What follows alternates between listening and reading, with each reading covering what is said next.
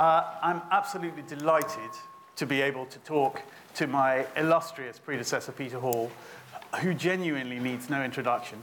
But I would like to say, on my behalf and on behalf of all the directors, not just of this theatre, but of most subsidised theatre, most subsidised theatre who have worked in their theatres since Peter was the first director of the Royal Shakespeare Company, which he founded, and then the director of the National Theatre who brought the company from the Old Vic to this building, that we're all extremely aware that our jobs are extremely easy in comparison to the jobs that he did, and that all the battles that he fought, and that all the blood that spilt on the carpet as a result of the victories he had to win have made life incredibly easy for us, and we have a lovely time because of what he did when he was here and when he founded the RSC. So I personally am enormously grateful to Peter, not just for his...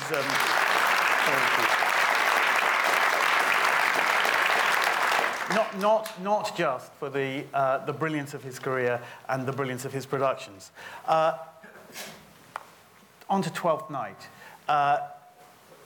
Was very obvious that we at the National Theatre had to mark Peter's 80th birthday, and that it would be a wonderful thing if, to mark his 80th birthday, he was able to come back and do us a production. And I remember Nick Starr and I taking Peter for lunch at Sheiky's and asking him what he wanted to do.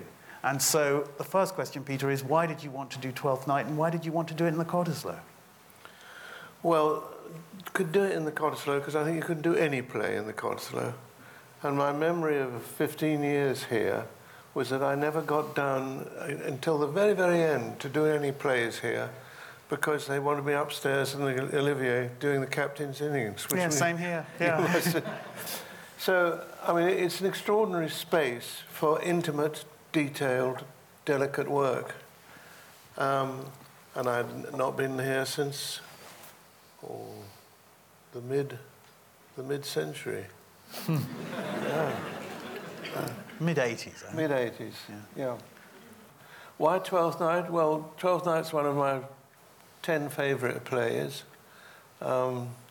This was the fourth time I was having a go at it. That I didn't tell you when we were talking. I've done it 3 times already and it's still not right. Anyway, this looked as if it could have a real chance in this space, intimate, concentrated. The play, I think, is one of Shakespeare's most considered and extraordinary because it's absolutely full of contradictions, absolutely full of them. Men are women, women are men, and then go on from there. And why did I want to do it? Well, you first did it, I'm really going to spill the beans now, in 1954. Did I really? Yeah. Oh, with the Elizabethan Theatre Company, was it? I think so. I think, were you in Oxford, was it? Well, it was Oxford. It was in Oxford, but we pretended it was in Cambridge. What's happened to the play since then? What's happened to your relationship with the play? Can you remember, and also the famous Stratford production with Dorothy Tooton as Viola was Geraldine McEwen. As Olivia. As Olivia, yeah. How is this one different from those ones? I don't know. I can't remember. Yeah. All I know is with revivals, horrid word, means get them back to life when they're dead. Revive. Anyway, all I know is that if it's a revival and you spend most of your time thinking, what did I do there? Why didn't that work? Why can't I get it right again? It's totally against any kind of creativity. So, I mean, I'm always very aware of people saying, what are you changing or what are you doing that's different? And the answer is, I don't know.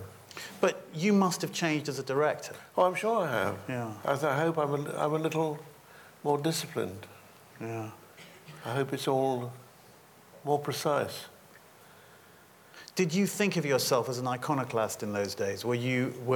In the late 50s, early 60s? Well, I wasn't really supposed to have this job at Stratford, you see. I remember there was quite a lot of adverse comment in the press. They said, this chap does Waiting for Godot, crapulous play. This chap does modern plays in the West End. And now he's going to do Shakespeare at Stratford. He won't know anything about it. And there was a press campaign in some quarters saying, this boy's too young and too inexpressive. So that was the start of it. I wasn't running Stratford then, but I was the visitor. The first play I did at Stratford was Love's Labour's Lost. Then the next year I did Cymbeline with Peggy Ashcroft. And the next year, it must have been the Twelfth Night movie. Yeah. At what point was the Royal Shakespeare Company itself founded in that? Because you did 1960. Yeah, but I'd done a lot. Yeah, at Stratford. Yeah. Yes, I'd done Coriolanus with Olivier and Edith Evans. Twelfth Night with, as you said, with Dorothy Tewton, which was carried forward. I mean, it started in 58, I think, and was still playing in 62 with another cast. I think what I'm driving at is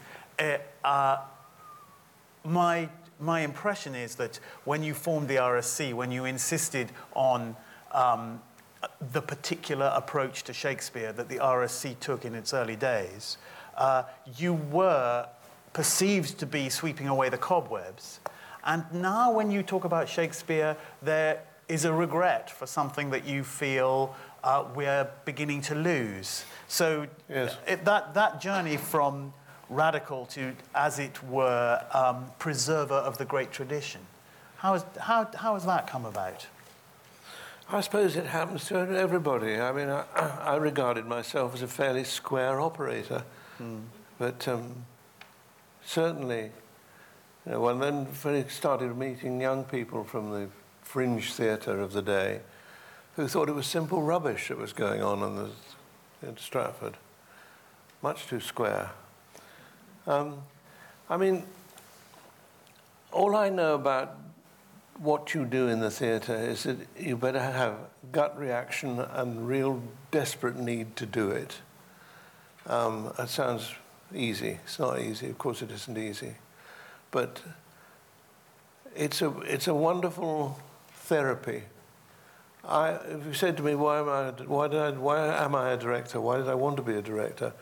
I would say because when you have a good company of actors and a good play and a reasonable amount of rehearsal time, there will be a union so that a company is created who support each other, even if they dislike each other. And out of that can come extraordinary days of work where everybody is much better than they know they are secretly. That's what I like. The day you go home saying, it really happened today. And how does it happen? Why does it happen? Well, it's just exchange. And it's, of course, the writer. I don't know how. I mean, we will not know what they'll think in 100 years' time. But there was a golden age, it still is, of writing, playwrights. And that's what was exciting about the RSC. It was based on Shakespeare, but it was, wanting Beckett, wanting Pinto, wanting Ayckbourn, wanting... What was it like, just travelling back a little before the RSC, what was it like opening Waiting for Godot for the first time? What did you think? I thought I was mad. No, that's facetious. It's not really true. The script was given to me. I was running the Arts Theatre in Great Newport Street. I was 25. And I had to provide a play every month for 5 weeks. Very little budget, very small budget.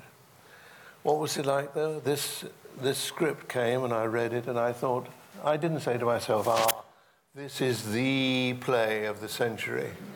This will change people's conception of what theatre really is. Of course not. I thought, if we're lucky, it'll get us through August. And then maybe we can revive it again in September if it's worked. So we set about doing it. The actors were wonderful because they had not the least idea what was going on. There was a wonderful, very rotund actor called Peter Bull, who some of you may remember, who played Pozzo. He was really very hostile to the whole proceedings, but he thought he could help a few friends. So he came along. If I tell you that the absolute peak of his performance was, it transferred the play from the Arts to the Criterion, where it ran for months. Except there was one unfortunate evening when he came on in the second act, deaf and blind, and the lady sitting just there said, "I do wish the fat one would go away." And she said it very loudly, indeed. He spent the rest of his life thinking up possible riposte. But he hadn't actually got one at the time, so it didn't really count. Anyway, no, Godot was a miracle, a miracle. It changed my life absolutely, completely. It took me to Stratford, it took me into the West End, it took me to Broadway.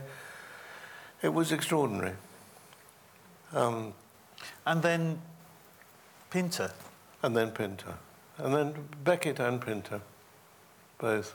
And how did you know that?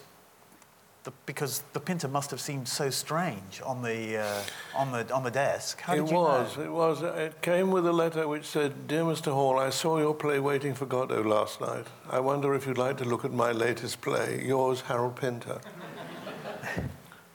I didn't know who Harold Pinter was. I mean, he was a jobbing actor on the road most of the time in those days. Yeah. I mean, what he did to all of us was blow the whistle on excess. He believed that less is more in the theatre, and if you can get rid of it, you should not do it. And I think that's, in terms of design, staging, lighting, there's a lot of truth in that. And there's a lot of truth in actually analysing a Shakespeare speech and saying, less is more. And do you think, bringing us neatly back to Shakespeare, that you now do less, or you wished it to appear that you have done less with Shakespeare? You mean I've done less with this particular speech or whatever? No, just generally. Is it your objective to pare away and get down to the simple essence? I mean, you've seen, we've all seen the kind of Shakespeare productions which are, surrounded with stuff. Yes. Men with earpieces, that kind of thing. But but do you want to?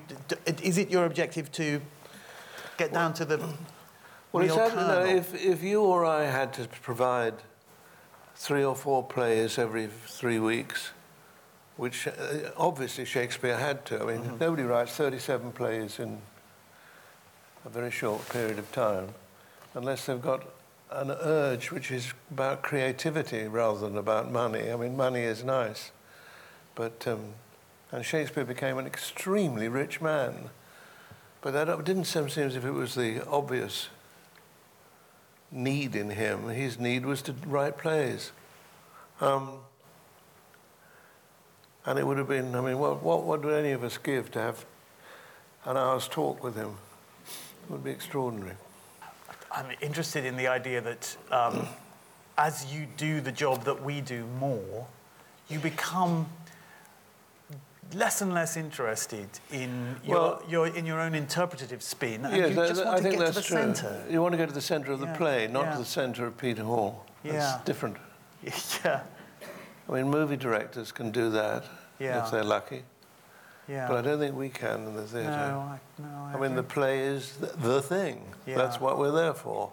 And if there isn't that kind of real creative union with the playwright, it's never going to work anyway. Yeah. But looking back to those early years at Stratford, there were 3 different kinds of actors. There was the old kind of actor who pretended he'd been with Irving, but he was frightfully loud and That was the earliest rank. Then the middle rank of the company was the middle-aged, rather the sexy people who were hoping for a contract with J. Arthur Rank. I mean, nothing much has changed. And they'd been brought up and conditioned by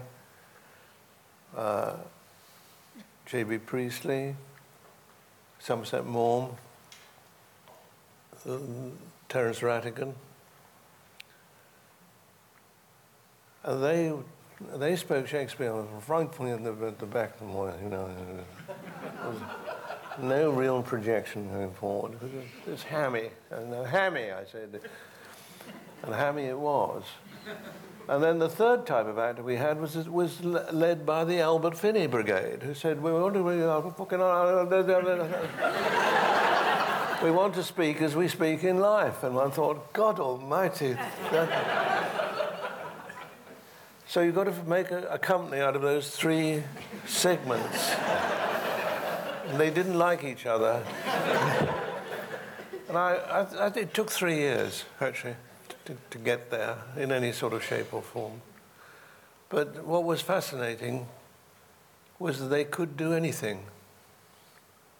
Though I remember a great actor who I worked with a lot, Paul Rogers, saying to me, The Homecoming, all right, it's called The Homecoming, but what's all this about pause? Pause. Pause. And I said, the author says it's silent then, and we have to find out what it is, what could possibly happen during that silence. And he'd say, I just want to do it when I feel it. And I said, you're not the writer anymore. You're the leading actor, and you do what the writer says. Pause. That stuck, though it was rather spoiled. And my dear friend Harold Pinter, a couple of years ago, I think in some public demonstration rather like this, said that he was fed up with pauses. He wanted to cut them from his plays, at least for a short period.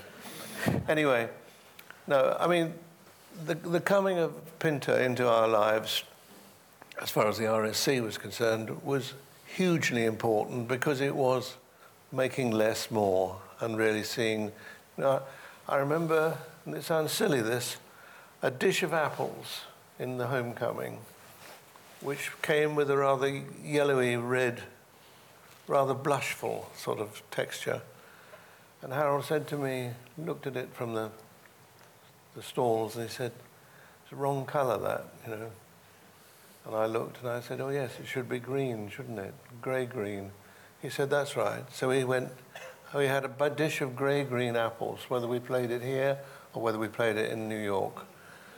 And that was the only actual colour, specific colour, that you could call out and say, that is the colour of the whole lot. Now, that less is more. I mean, it sounds very corny, but it's no different to getting the right colour on a word or on a speech or on a scene. Specifics in the theatre really matter. Mm. Mm. What do you think are the biggest changes you've seen over the 50-odd years, more, 60-odd years that you've been a director? I think it's less star-ridden, which gives us problems because we know that they come because the stars are in it. They come because the play is good as well, but they might not come at all if there isn't a star. Mm. What is a star? Someone who you absolutely have to see and hear and apprehend. That's got more, that passion somehow. There's more of a passion for stars? I think so. Yeah. I think the good news for us here is that there are different stars. There's National Theatre stars. Yeah, if you put Simon Russell Beale or Claire Higgins in a play, that is a star for our audience. Well, that's wonderful. But I think I couldn't have better news. I mean, really, I think. Yeah. But I think the problem is in the West End, where there used to be true theatre stars. Now, there are very few of them. There are wonderful actors who have become television stars, and then you're in clover. But seriously, back in the 50s, you didn't need a star? Oh, yes, it was happy to have one. But you got away with more without. Yeah. And do you think there's been, when you talk about the three types of actors you encountered when you set up the RSC, when you first started working at Stratford, I think, well, we're better off now. Oh, yeah, sure. Do you fear for the future of Shakespeare?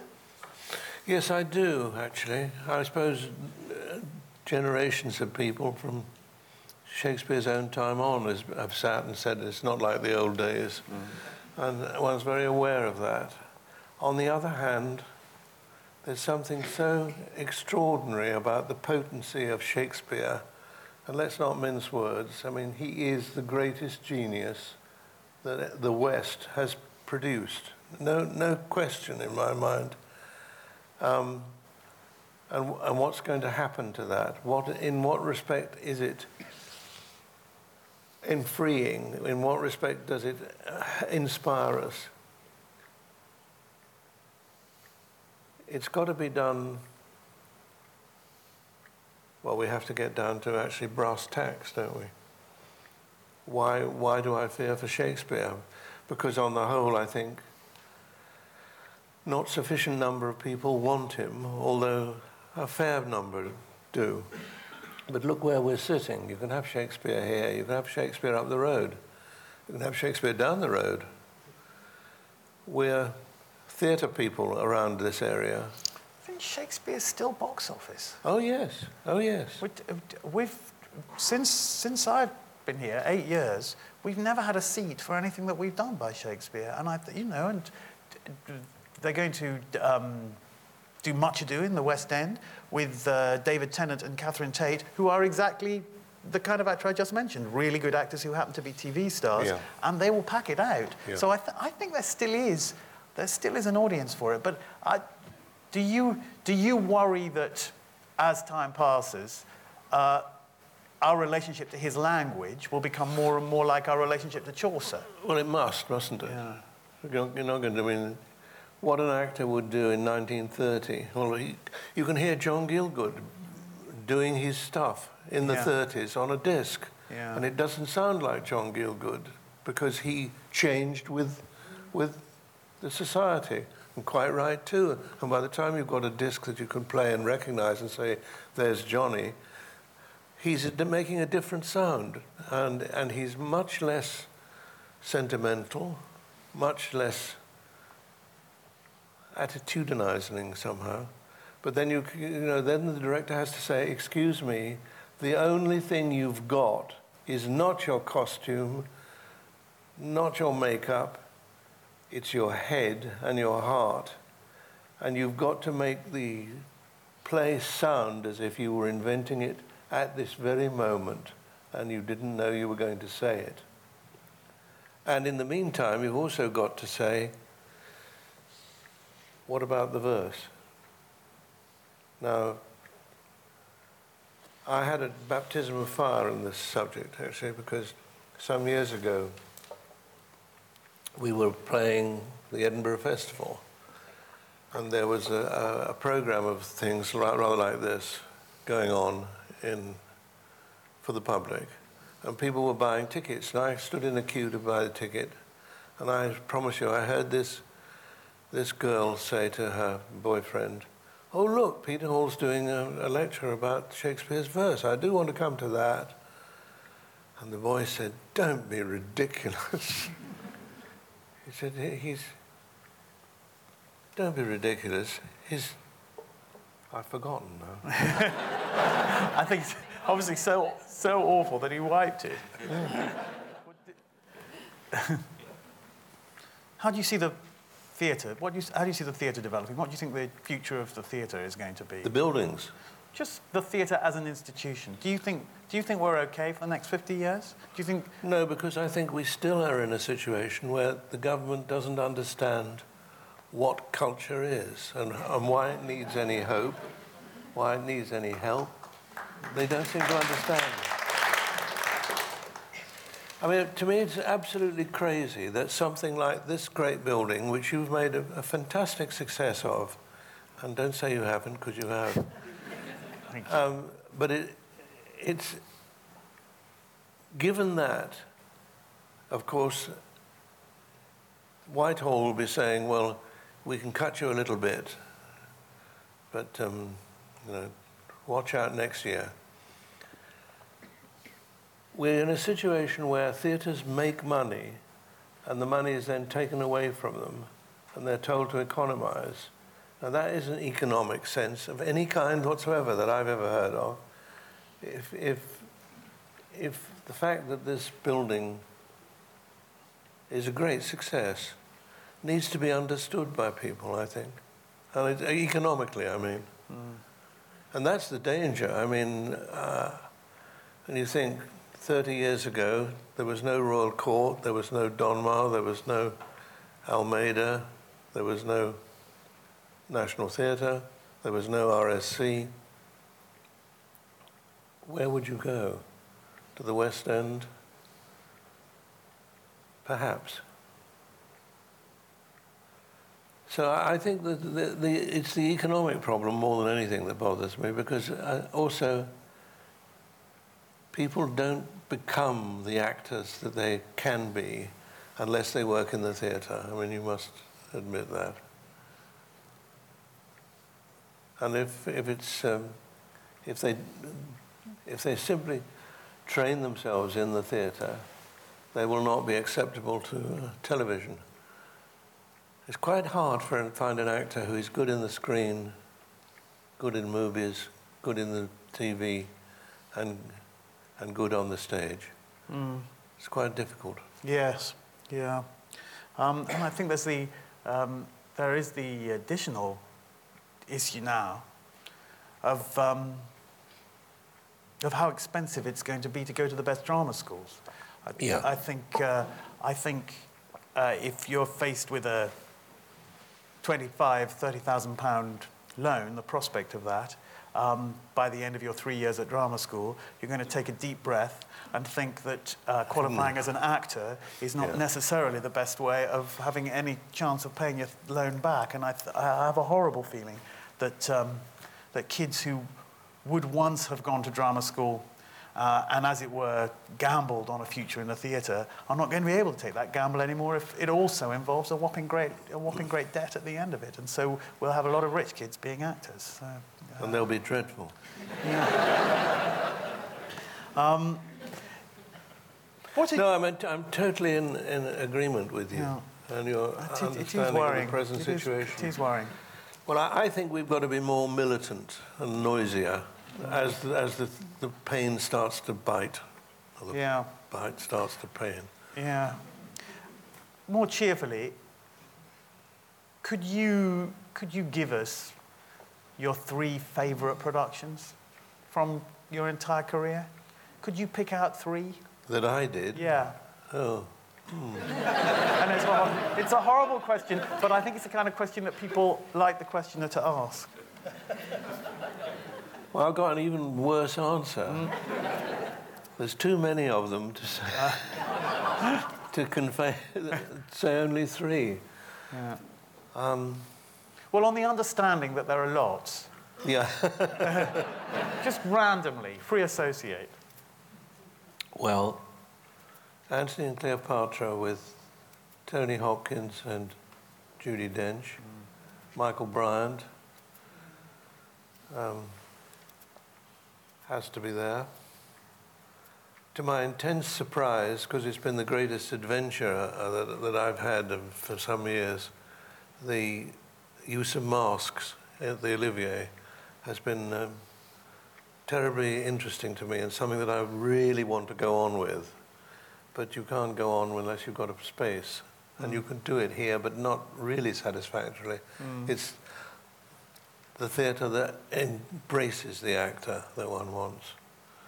I've done 8 productions at Epidaurus in Greece over the years, and they're all, because of the governance of the actual building, they all release things in actors which I've never seen in any other space. You don't even have to say anything about it, you just do it. And it's extraordinary, that. It is magical. I've just done the one, and not in masks, and it wasn't even Greek. It was it was Racine, Phèdre. It's overwhelming, isn't it? It is. It's overwhelming. And no one knows why it overwhelms, actually. I mean, they say, if you stand in the middle of the stage and just look out and speak in a clear voice, you'll hear, 11,000 people will hear you. Yes, they do, but nobody knows why or how. No. Anyway, theatres need marinating, don't they? They need time to... This is a marinated theatre now. It's had extraordinary things done in it. And it's wonderful to come and sit in and know what can go on here and that the stage is as important as the auditorium. That's wonderful. I mean, I think most of my generation have come to some sort of terms with the Olivier, and it's a very exciting space, and it's whenever there's been a real dialogue between the space and the creative team doing it, all the things that are not apparently comfortable in the Olivier situation dissolve, have gone away. But it's a tricky... I mean, very early on when we moved in here, I did Cherry Orchard. Stupidly, I did it in the Olivier. But I thought the Olivier can take anything. We were at that stage. And, I mean, the cast was ludicrous in its legality. Ralph Richardson was Fiers, left in the locked-up house at the end.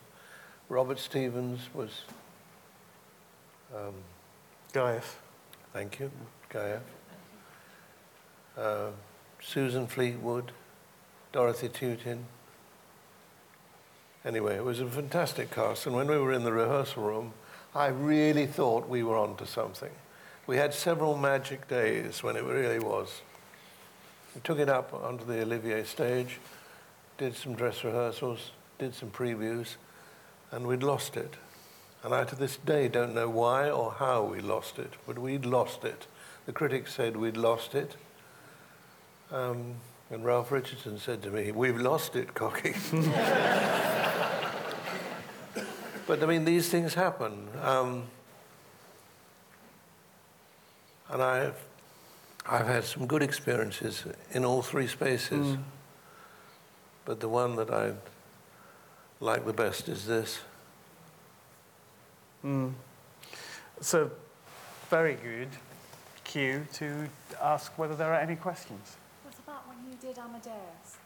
What about when I did Amadeus? Yes, how did you go about doing that? Well, Peter Schaffer, who wrote it, had a very close relationship with the NT for many, many years, way back. So the arrival of his script didn't exactly surprise us. There was then the most colossal row, which you'll see in one of the books, I think the Arnold Wesker book, about the wonders of his Shylock play. So the John Dexter, who was the extraordinary director, a great director, was supposed to do the play, and he and Peter Schaffer proceeded to spend the summer having the most colossal rows about the percentage and how much the director got, because we are, as you will know only too well as I do too, directors don't get percentages like they do in movies. I mean, they don't get. They do in the commercial theatre. They don't here. Exactly. Yeah. Exactly. Anyway, by September, they'd fallen out forever. So to my intense joy, Peter Schaffer said to me, "You'll have to do it." The idea of "you'll have to," of something that's quite as exciting as that was, anyway, speaks for itself. Paul Schofield played Salieri. Felicity Kendall was the lady. Sir Toby Belch was Toby Mozart. Belch. Yeah. Sir Toby Belch was Mozart. Quite right. It was a tough one, very hard. And in fact, we left this country and went to America with it, with an entirely new second act, because the first act, although it had some nice shivery moments, didn't finally add up, we thought. However, it saved the day here. Well, I can remember night after night paying to stand at the back of the circle for Amadeus. I saw it, I can't remember how many times. Oh, this is good. Yeah. Do carry on. It was Simon Callow who was Mozart. Sorry? It was Simon Callow who was... It was Simon Simon Callow Callow, who was yes. Mozart, and indeed he is playing Sir Toby Belch. Oh, really? Yes. Oh, I see. That's, so it was a little bit of an in-joke. I'm very sorry. So, any more questions? Yes. Is there any difference between directing an opera and directing a play? Is there any difference between directing an opera and directing a play? Yes.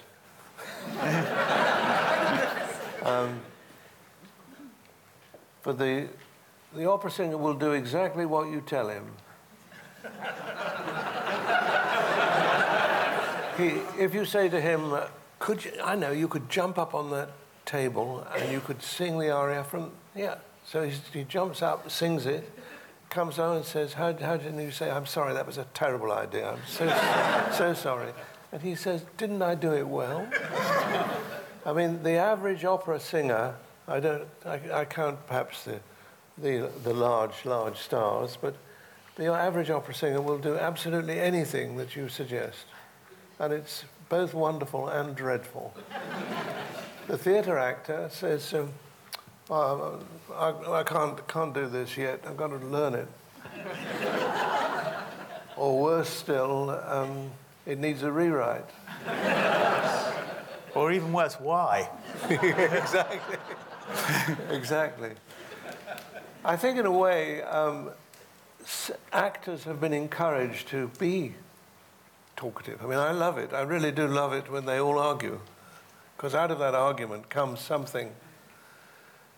But I think 50 years ago, it would only be the star who would say anything, I would imagine. Certainly they were pretty silent when I came in the 50s. I mean, ladies had handbags. Ladies wore hats. And if they were going to roll on the floor, they had to be given ample notice.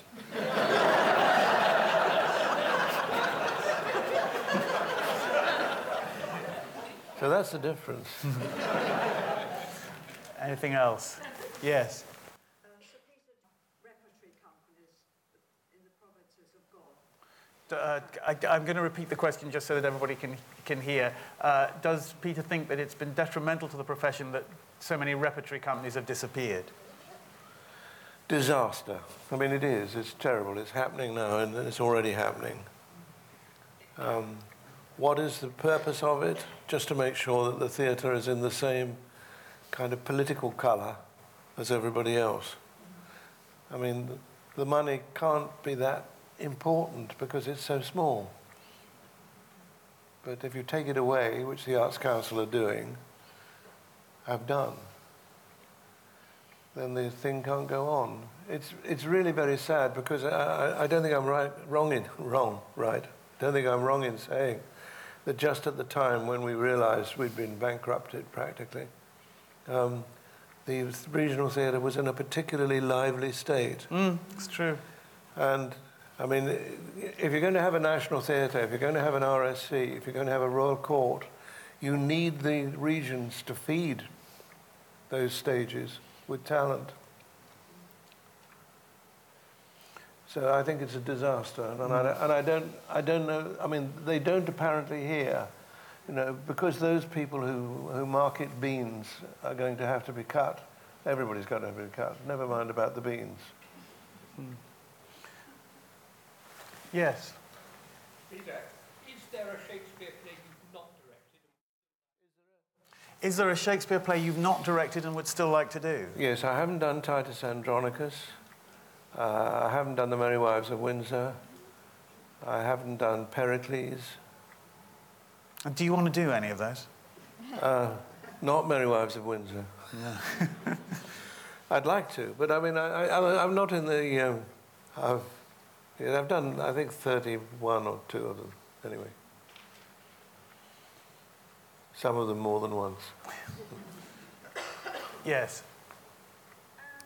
So Peter, what do you think of Nick's Hamlet currently showing? Oh, goodness.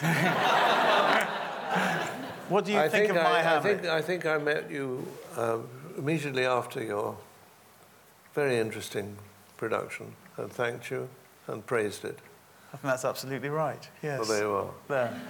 I think that's, that will pass swiftly on. Thank you.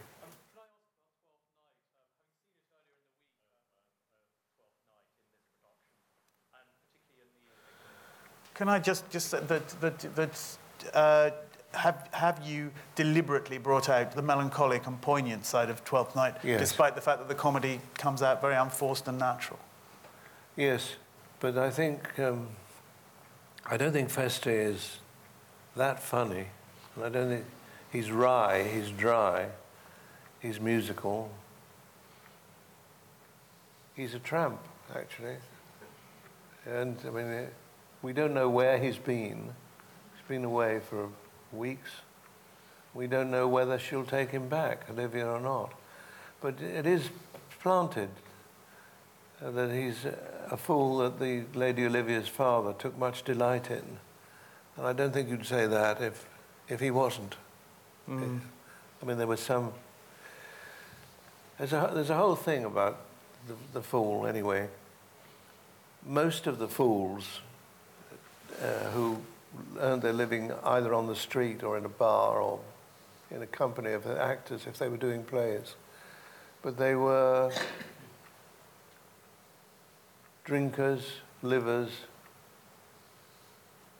clingers on to some kind of life. And I think most of them, by records show, were priests that hadn't made it, hadn't made the last exams or the last. So although they could speak Latin and Greek and were frightfully interested in the Old Testament and could sing popular songs for money, they weren't any good as God's lieutenant. But I mean, that's why it is what it is. If you study the play, there are lots of references to being. And we did think of making Feste look more like a down-at-heel priest. But that seemed to be saying it too loudly, too harshly, too smugly. There's another interesting little thing. Am I right about this? That it was just before Twelfth Night that the company lost, or Will Kemp walked out of the company, yes, in a huge huff. They lost their big star. Their big fool star, and a new fool arrived in the shape of Robert Armin, who was much more melancholic. Yes. And that the fools that Shakespeare wrote after Armin came into the company were very different from the Kemp Very different, fools. very introspective, and not very funny, any of them. No. So it was, we're hiring this new fool. He's not very funny, so could you write not funny parts for him? Exactly. Yeah. But then you'd be in trouble because he'd want funny parts, so he could not be not funny. Yes. When you return to a Shakespeare play like Twelfth Night, what's your directorial approach? Do you have a concept prepared when you rehearse with the actors, or does it develop? I hate concept theatre, and I think directors who walk into a theatre rehearsal room on the first day and say, here's your design, and this is your dress, and now this is the set. Do as I say. I've done it already. I've staged it already. I've got my concept. The only way you find the concept of a real masterpiece is to go on a journey of living with it and examining it and trying to understand it, you and the actors. and by the end you'll have a concept. But you won't want to say, it's my concept, because it's not your concept. It's our concept. I think we've got time for one more question. When you revisit a Shakespeare play that you've done before, do you find it easy to look at it with clean, clear eyes and not bring in things that you have done before, make it completely new? It's very difficult to answer the question because that's what I hope I do. I don't really want to do a play like a play that I've done before. I don't really want to. I mean, I'm like it or lump it. I'm perfectly aware that this 12th night, which we're sitting in, is totally different to the 12 nights I've done in the past. And not because I said I must be different, because I went on the journey and did the play with the actors. And it's not the same thing as, doing a play in a hurry. You can find it as a group if you really want to as a group. And that's worth everything. Also, I don't remember what I've done, honestly. But I try not to. I mean, that seems to me not the point. I mean, and actors would get very iffy if they said, well, we saw this last month. You're doing it again, are you? And you say, yes. Using my same ideas. I think there have been so many ideas that have emerged from Peter over the last 60-odd years, nearly 60 years. We've all been the beneficiaries. It needs to be said every time Peter's in the vicinity that there has been no more influential or beneficial figure in the British theatre this last half-century. I and all my contemporaries owe our lives in the theatre and our jobs to him, and I'm very, very delighted and honoured to have been able to talk to him. Thank you very much.